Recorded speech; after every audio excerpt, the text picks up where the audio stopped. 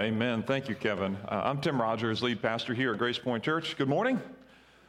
Woo, good to see you guys this morning. Thank you for being here. Ben and company, thank you for leading us. Kevin, thank you so much for your prayers. I want to welcome those who are online as well. Thank you for joining us on Facebook Live and other platforms later on.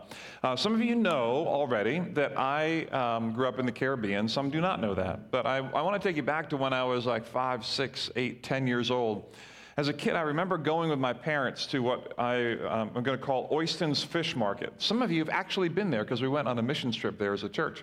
But if you can get on your best Caribbean mindset for a minute, if you can imagine when we go to this fish market right by the sea, there's all kinds of wooden fishing boats that are multicolored and beautiful, and you can smell the salt water coming on you. The breeze of the northeast trade winds of the island are cutting across your hair if you have any, right? And then you go into the fish market, you smell and see the fresh fish being cut up, and you hear what I'm going to refer to as a Jamaican dialect, although it's what I would call a Bayesian dialect. And you see the fish out in front of you in this market, and this was my experience when I would go with my mom grocery shopping. Just like Walmart, right? And so we'd go and we'd pick up, by we, I mean mostly her, and I would just stand around, but she would take me along, and we'd go pick up fish for the week. And it was very normal for me as a kid growing up to have fish regularly. I would have flying fish. I would have what we called dolphin. It wasn't dolphin, like you think of dolphin, because that's mean to eat those nice creatures. So it's actually mahi, right? And that's okay to eat that, but we don't want to eat the nice creatures, right? And so we would eat that regularly, and it would be no problem, and it would actually be an incredible thing because it would be fresh, because, we're in the Caribbean. So fish was never a problem for me in my history of growing up at all. Now, the reason I tell you that is to tell you this. When we came back from Barbados one time, when I was, I think, 13 years old, that's when I came back. We went up to my aunt's house in Connecticut, and she had seafood. And I thought, well, this will be awesome. The only problem was I hadn't eaten this kind of seafood before. What she had was shrimp, and I had never eaten shrimp before because that doesn't hop out of the water. We don't catch that in the Caribbean very easily. So I'm like, this tastes really good. And so I had 1, then 2, and then 6, and I don't know, probably 12, maybe 15. I don't know how many I had. Well, then I realized that I'm allergic to shrimp. Yeah. So that was a neat day for me, right? And so then what happened, my allergic reaction was to get hives everywhere. And I was just lit up like a Christmas tree, terribly uncomfortable. Had like a 40-minute drive back to our place where we were staying, leaving my aunt's house. And I just was like, oh, what's going on? And everywhere, it was terrible. And we didn't know what in the world was happening. And then I realized I can't eat all seafood, only some seafood. I can't eat shellfish. Well, so I've had a couple of run-ins with seafood along the way, with shellfish in particular. And believe it or not, my in-laws tried to kill me one day when I was at their house. My mother-in-law put in scallops in the microwave, I believe. Now, when you have a husband who's an electrician and chooses not to vent the microwave outside but inside the house, then when you microwave scallops and that stuff comes into the kitchen area and you happen to be highly allergic, when it gets into your eye membranes or whatever, you end up having an allergic reaction. And so I almost died at the hands of my in-laws the other year. That same thing happened when I was a short order cook in the area when I was younger and in high school. And that's a story I want to tell you because I was cooking a crab cake sandwich, I believe, and something got in the air and got into my eye, and I got what I felt like was a hive on my eyeball. Now, isn't that neat? Now, what ended up happening is I had to go to the doctor. Now, it wasn't just me going to my car to go to the doctor. I had to contact the boss who had to take this like 15-year-old kid who smelled like a French fry. Maybe I was 16, I don't know. But I couldn't see to drive anyway, and my eyes were all messed up. Bloodshot, watering. I mean, you just looked at me, you're like, what's wrong with this kid? Something bad happened. Well, I have to get in smelling like a French fry with my apron on to my boss man's really nice car, and he's wearing a suit and tie. I already feel really awkward because he's in charge, right, and I'm not. And so we have a long, awkward 20-minute drive to the doctor. He doesn't want to go, doesn't want to take me, and I can tell, and I don't want to be with him in the car, but I have to because my eyes are about to fall out. So I go to the doctor, and I'm sitting there waiting for the doctor, and we sit together awkwardly in the waiting room. And finally, we see the doctor in the back room. The doctor, I sit down on the table, and the doctor pulls up a stool, like right up to me. He looks me in the eye, and he's like, so what brings you in here today? And I'm like, I'm looking for a doctor. Can you find another one, please? And I remember that moment like it was yesterday. I'm like, are you serious? Like you're asking me you're looking at me in the eyeball, and you're asking me why in the world I'm here. Listen, my friend. And I remember that because we've all had these experiences, I think, of engaging with people who are physically present but are actually absent. Have you had that experience?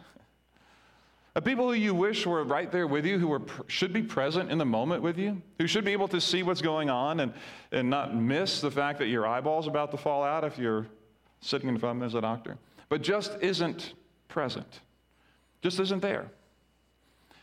You've had that experience maybe with a coach, with a teacher, maybe with a parent, maybe with a boyfriend or a girlfriend, a roommate, spouse. But here's what I want to turn that to. I want to ask this question, and that is this: have you ever felt that way, like I have, about your own faith?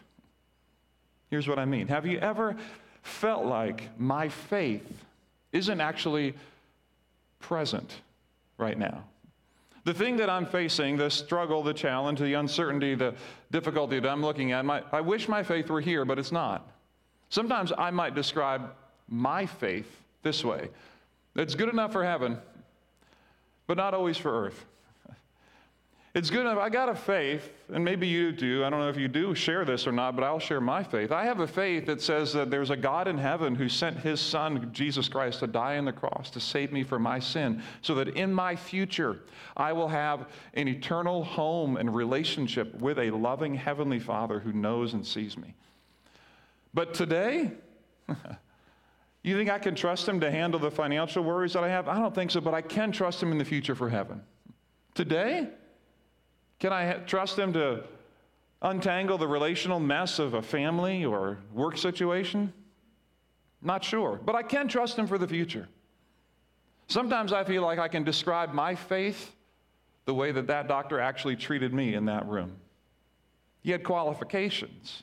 He knew his stuff, but in the moment, he was absent.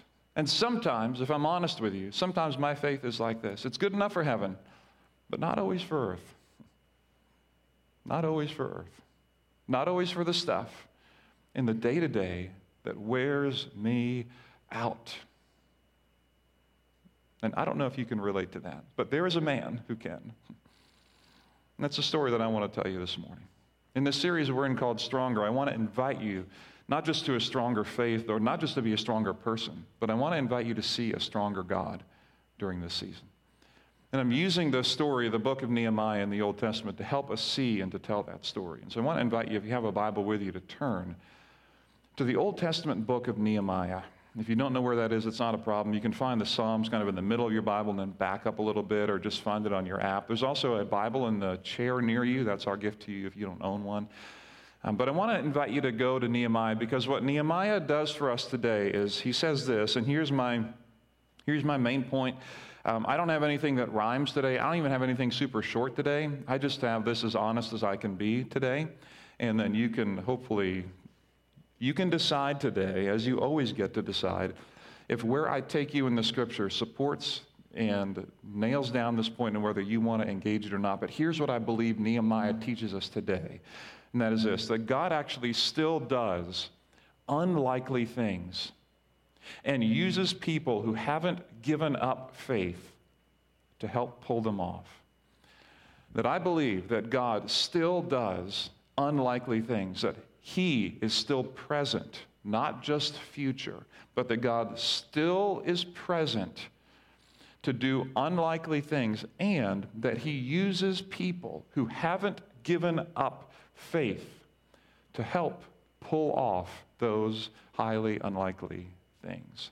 That is a story that I think we're going to see as we get into Nehemiah's story. So if you're in Nehemiah, I want to go to chapter 2 of Nehemiah, beginning at verse 1. Now, as we begin in verse 1, I just want to tell you, to open up the scene, you need to imagine, if you got with me in the Caribbean at all, I need to take you back to Persia and to the reputation of a king with the kind of power that this king has. He's about to throw a party, and he's going to throw a party.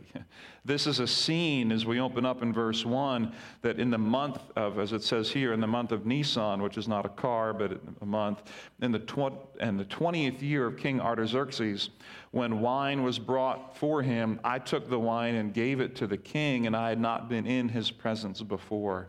This language about bringing the wine to a king and what we read later about the queen being next to him is a traditional, typical setup in the ancient Near East where there is a party upon party upon party, days, sometimes weeks, of the finest of the fine being brought to the king. And everyone has a delightful time. Many of them can't remember what they did, but that doesn't matter. They all have a great time. And so, as Nehemiah has said, I had not been, he said at the end of verse 1, I had not been sad in his presence before. So that's an important thing because for the sake of timing, for those who remember the story of Nehemiah, it has now been 4 months since Nehemiah has been introduced to the main problem, and that is that the walls of Jerusalem have been broken down. And now it's 4 months later. And so in those 4 months, if you've been with us in this series, you know this, and if not, I'll just bring you up to speed quick. In those 4 months, what Nehemiah has been doing, the best of our understanding, is a daily, I'll at least say regular, my understanding is a daily prayer to God. As we read, he has been weeping, he's been kneeling, he's been routinely coming with a depth of his soul daily to God, asking for direction about what should be done because the walls of Jerusalem have been broken down and have not been repaired for at this point, about 70 years since the temple has been rebuilt. The walls of Jerusalem have still been broken down. And so Nehemiah now, for these 4 months, has been keeping all of this kind of in. He's been going to God with it. He has not yet talked to the king. And at some point, you can't keep all of that angst in. When life isn't quite right, and you know this, at some point your demeanor is impacted by the weight that you bear, and that is what Nehemiah is dealing with. And so the king asked me, verse 2, "Why does your face look so sad when you are not ill? This can be nothing but sadness of heart."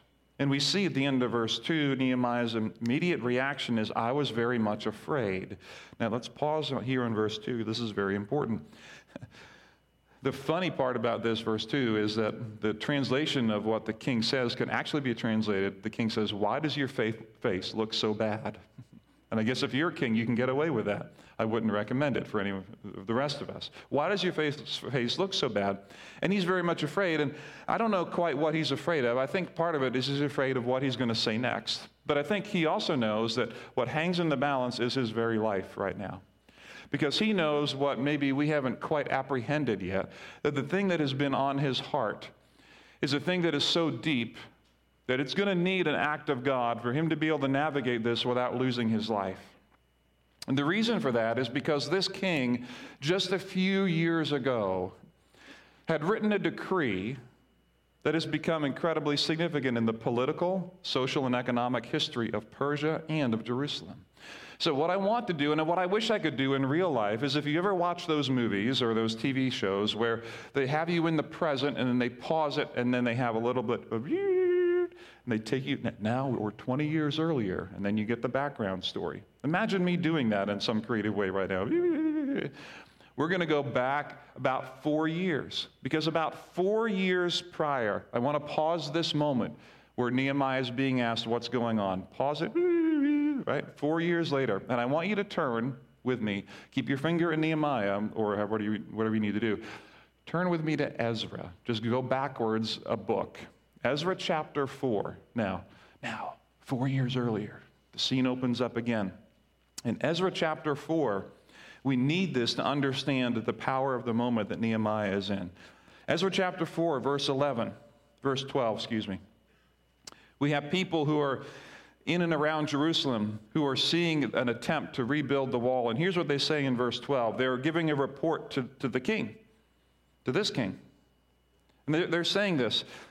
"The king should know that the people who came up to us from you have gone to Jerusalem and are rebuilding that rebellious and wicked city.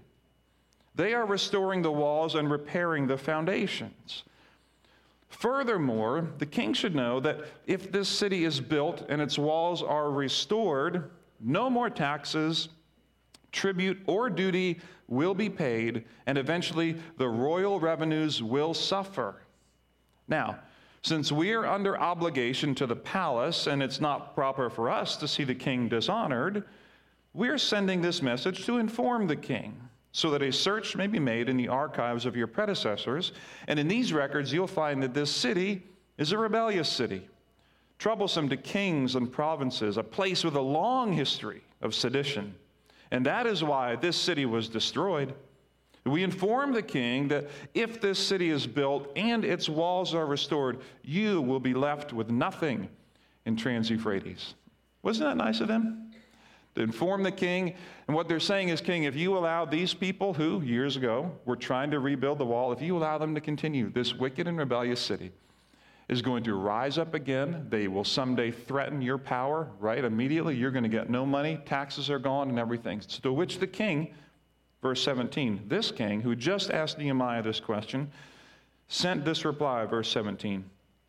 To Raham, this commanding officer, Shimshai, the secretary, and the rest of their associates living in Samaria and elsewhere in the Trans-Euphrates. Greetings. The letter you sent us has been read and translated in my presence. I issued an order, and a search was made. And it was found that this city has a long history of revolt against kings and has been a place of rebellion and sedition. Jerusalem has had powerful kings ruling over the whole of Trans-Euphrates, and taxes, tribute, and duty were paid to them. Now issue an order to these men to stop work, so that this city will not be rebuilt until I so order. Be careful not to neglect this matter. Why let this threat grow to the detriment of the royal interests? The result, verse 23. So as soon as the copy of the letter of King Artaxerxes was read to Raham and Shimshai, the secretary, and their associates, they went immediately to the Jews in Jerusalem and compelled them by force to stop. Thus, the work on the house of God in Jerusalem came to a standstill until the second year of the reign of Darius, king of Persia. Now, can you imagine what it would take for a ruler of a nation to have his decree overturned? Can you imagine not just what it would take to have it be overturned, but can you imagine what it would take for that very ruler to overturn his own decree just a few years later? And so as we fast forward back to Nehemiah chapter 2, which is where you can go back in your Bible too. What Nehemiah knows is when he's asked the question, hey, what's wrong, my friend? Like, you have sadness of heart. But he knows for 4 months, he's been praying about how to get the walls of Jerusalem rebuilt. He knows what he's going against. Highly unlikely odds that the king who just decreed that this should stop, because this is a wicked and rebellious and seditious city. This is a place where if they rebuild, we're not getting any taxes. There'll be a future threat. It is not in his words, it is not in the royal interests that this city should be rebuilt. A highly unlikely scenario. And so Nehemiah is all of a sudden compelled, and he's at the crossroads in this moment before the king in a big party where everyone else is happy and feasting, and he is not. And he has to confront a king's decree, and what hangs in the balance is his life. Because you don't go against the king's decree. You don't say to the king, oh, king, your decree of a few years ago is maybe a little misaligned, and we think you should rebuild Jerusalem. Maybe. It doesn't work that way. The king's power and strength is too much, and so this is an incredibly complex moment for Nehemiah, which explains why he's so afraid, even though he has so much power in the kingdom. Which is why his words next are chosen very carefully. He says, verse 3. Of chapter 2, back to the present day, if you will. But I said to the king, may the king live forever. Good way to start. Why should my face not look sad when the city where my fathers are buried lies in ruins and its gates have been destroyed by fire? Notice he didn't mention Jerusalem. He didn't use the word because I think it was too political a word. I think it was too much of a touch point. If he says that immediately, he's going to know. He's going to put the king in a difficult position. So the king said to me, all right, what is it that you actually want? Give me something to respond to. Give me a recommendation, Nehemiah. And then we see one of these incredible whisper prayers, if you will, where you have just a half second to decide what to say or do, and Nehemiah takes that half second to pray, and he says, and I prayed to the God of heaven, and I answered the king. And I want you to know, and here's what I believe. I can't prove it in the scriptures, but here's what I believe. I believe that breath prayer was built on 4 months of prayer. Not just let me come up with a plan on the fly right now. But that I believe that Nehemiah for months, in the 4 months that elapsed from hearing about it until now, that he has been, I might say, I'll say daydreaming about this, that he's been wondering and imagining, because he's a leader, what could be, maybe even what should be. There's something that's wrong, and we haven't been able to fix it yet, and it's on my heart, and I don't know how to fix it. Well, here's what it would take. It would take this much lumber. It would take this much approval. It would take this much time. It would take, and you would begin to put together almost a plan of what would possibly happen in the best case scenario in the entire world. And so he whispers a prayer, and then at the end, and then verse 5, he says, and I answered the king. And he comes with a very specific request. If it pleases the king, and if your servant has found favor in his sight, let him send me to the city in Judah where my fathers are buried so that I can rebuild it. Again, he still doesn't name Jerusalem. And then the king, with the queen sitting beside him, asked me, how long will your journey take, and when will you get back? It pleased the king to send me, and so I set a time. Just so you know, Nehemiah doesn't record it here how long it is, but in chapter 5 of Nehemiah, we learned that the time that he set, how long would you be comfortable asking your boss for time off in a situation like this? Like, hey, I'm going to need some time off. Nehemiah asks for 12 years. You wonder why he was afraid? Not only am I going to go against your decree, but I'm going to need about 12 years to do this, if you don't mind holding my position for me while I'm gone. And that's what he does. And that's what the king agrees on. It goes on, verse 7. I also said to him, while I'm talking, may as well put the whole thing in front of him. If it pleases the king, may I have letters to the governors of the Trans-Euphrates so that they will provide me safe conduct until I arrive in Judah? Because he knows that this decree in Ezra we just read is still in existence. If he goes, he's going to be threatened.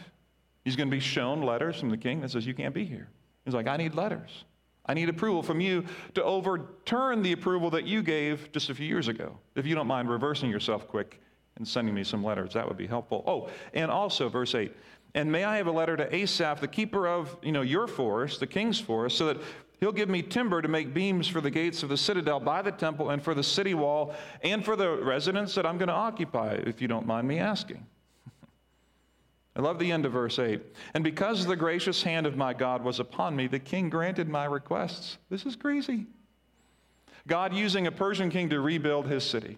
God using someone who doesn't even claim to be a follower of Yahweh at this time or a follower of God at this time to use all of his resources to rebuild the city of Jerusalem.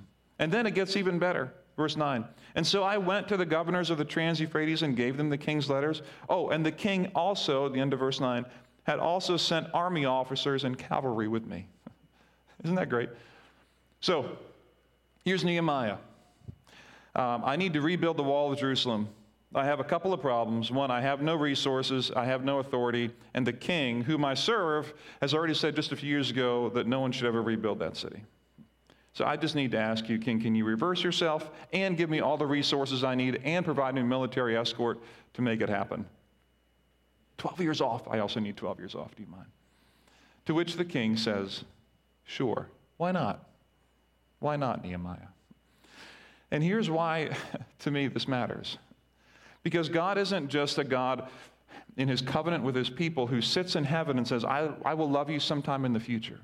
In fact, the reason that this is happening is because God has already said to Nehemiah and through the Mosaic covenant and the Abrahamic covenant that if my people are scattered to the far sides of the earth, I will bring them back when they return to me. That I want to be present with the people in their lives. I want to be present with them as they live. I want to be in their midst and together with them. That faith from God, a heavenly Father, is a present faith, not just an eternal, someday later in the future, hope, but actually a very present day faith. Which makes me ask a couple of questions. As I think about Nehemiah's story, I think about where I'm at. And I have 3 questions that I want to wrap up with, and I want to encourage you to think about if any one of these might be a question that you might want to ask and spend some more time on. Here's the first question, that's this. What are God's purposes that I can align with?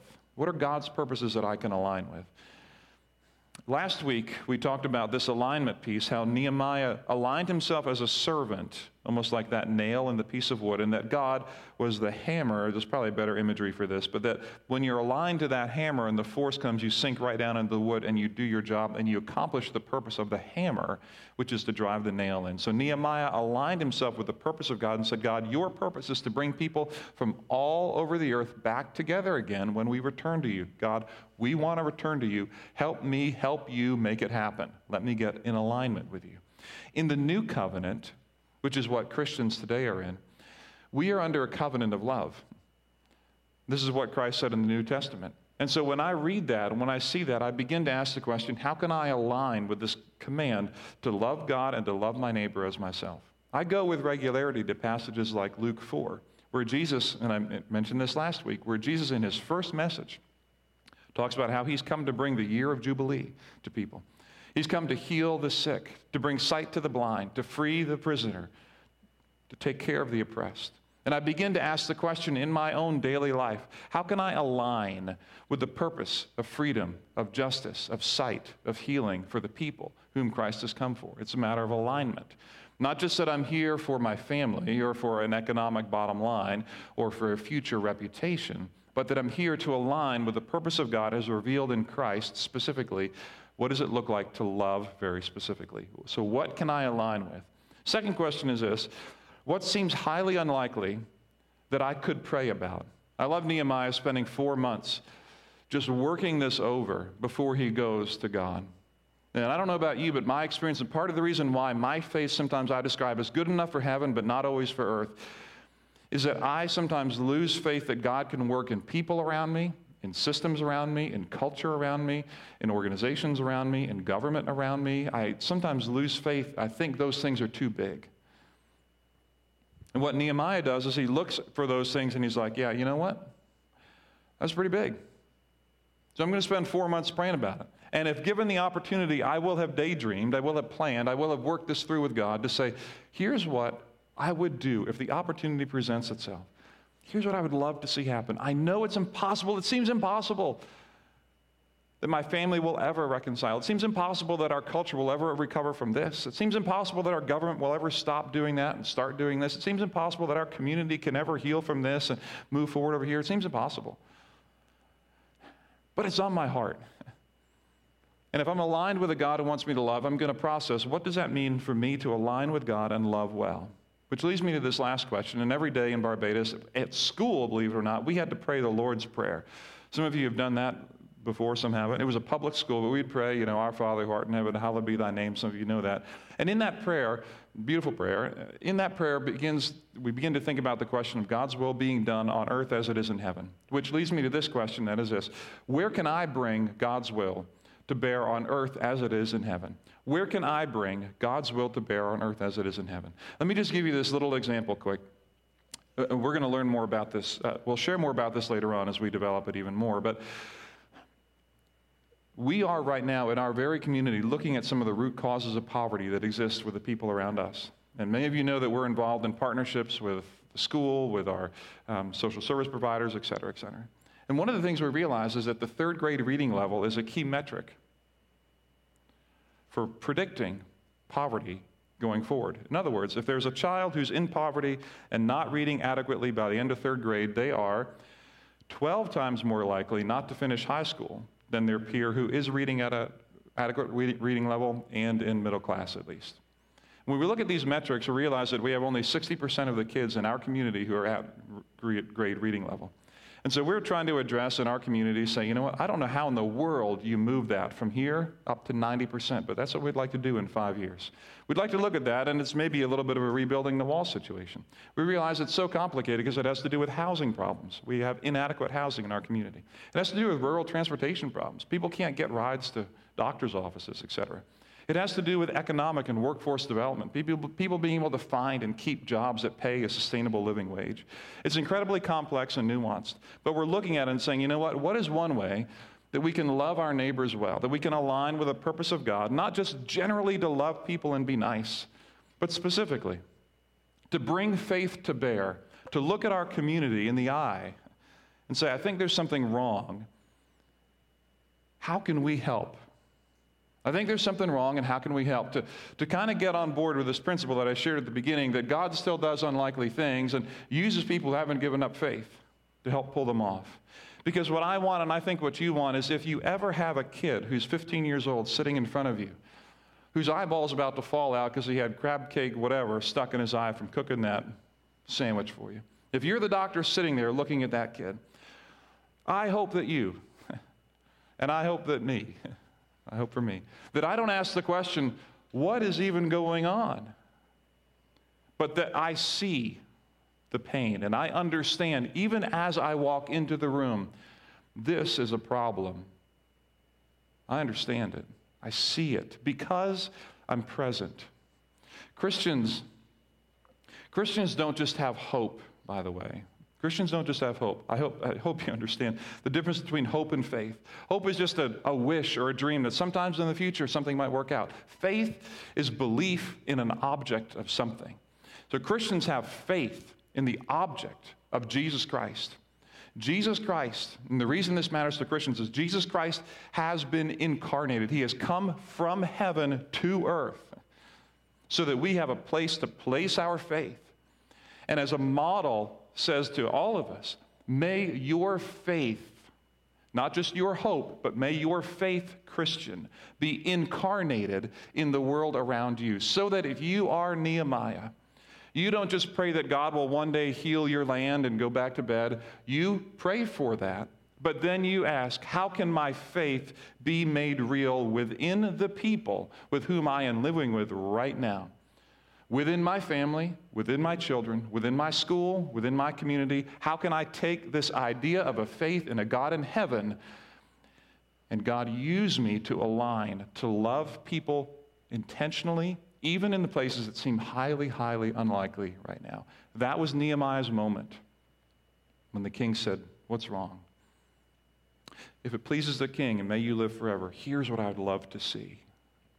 To which the king, in the most highly unlikely of circumstances, reversed himself, gave him everything he needed and more, and accomplished the purposes of God through a servant who was willing to do it. And so, my friends, I believe this is true. That God still does unlikely things. And he uses people like you. Maybe some days, on my better days, people like me, who won't give up faith. That our faith isn't meant to be just good enough for heaven, but also good enough for earth. So let me encourage you. Look the people in the eye near you and don't miss what you see. Be present. Be present with the people around you. Next week, part 5 of Stronger. We'd love to have you back for that. Our good God and Heavenly Father, thank you for the chance to be here and to pause in the story, to step into the story of Nehemiah again and to see a faith and a historic Christian faith that isn't just good enough for heaven, but is very present in earth. We thank you for not being a God who has stayed in heaven and just declared that we're saved, that we're healed, but that sent his Son to this earth to be present with us. And so I pray that you would help us to love not just in principle or idea. You'd help us not just to be satisfied with being nice and generally friendly people, but that you would help us to see, to look in the eyes of the children around us, of the parents, families that we work with, that we live with, and to see the pain, to see the hurt, and to ask, how can I align with the purpose of God to love all people at all time? Give us the courage and the wisdom, I pray, to align ourselves with your eternal purpose to redeem and offer hope and healing for all. We love you, Father. We thank you for the time we have and pray that you give us the courage to do what we need to do, the freedom and wisdom to look at one another and be present as you are present with us. It's in Jesus' name that we pray. Amen.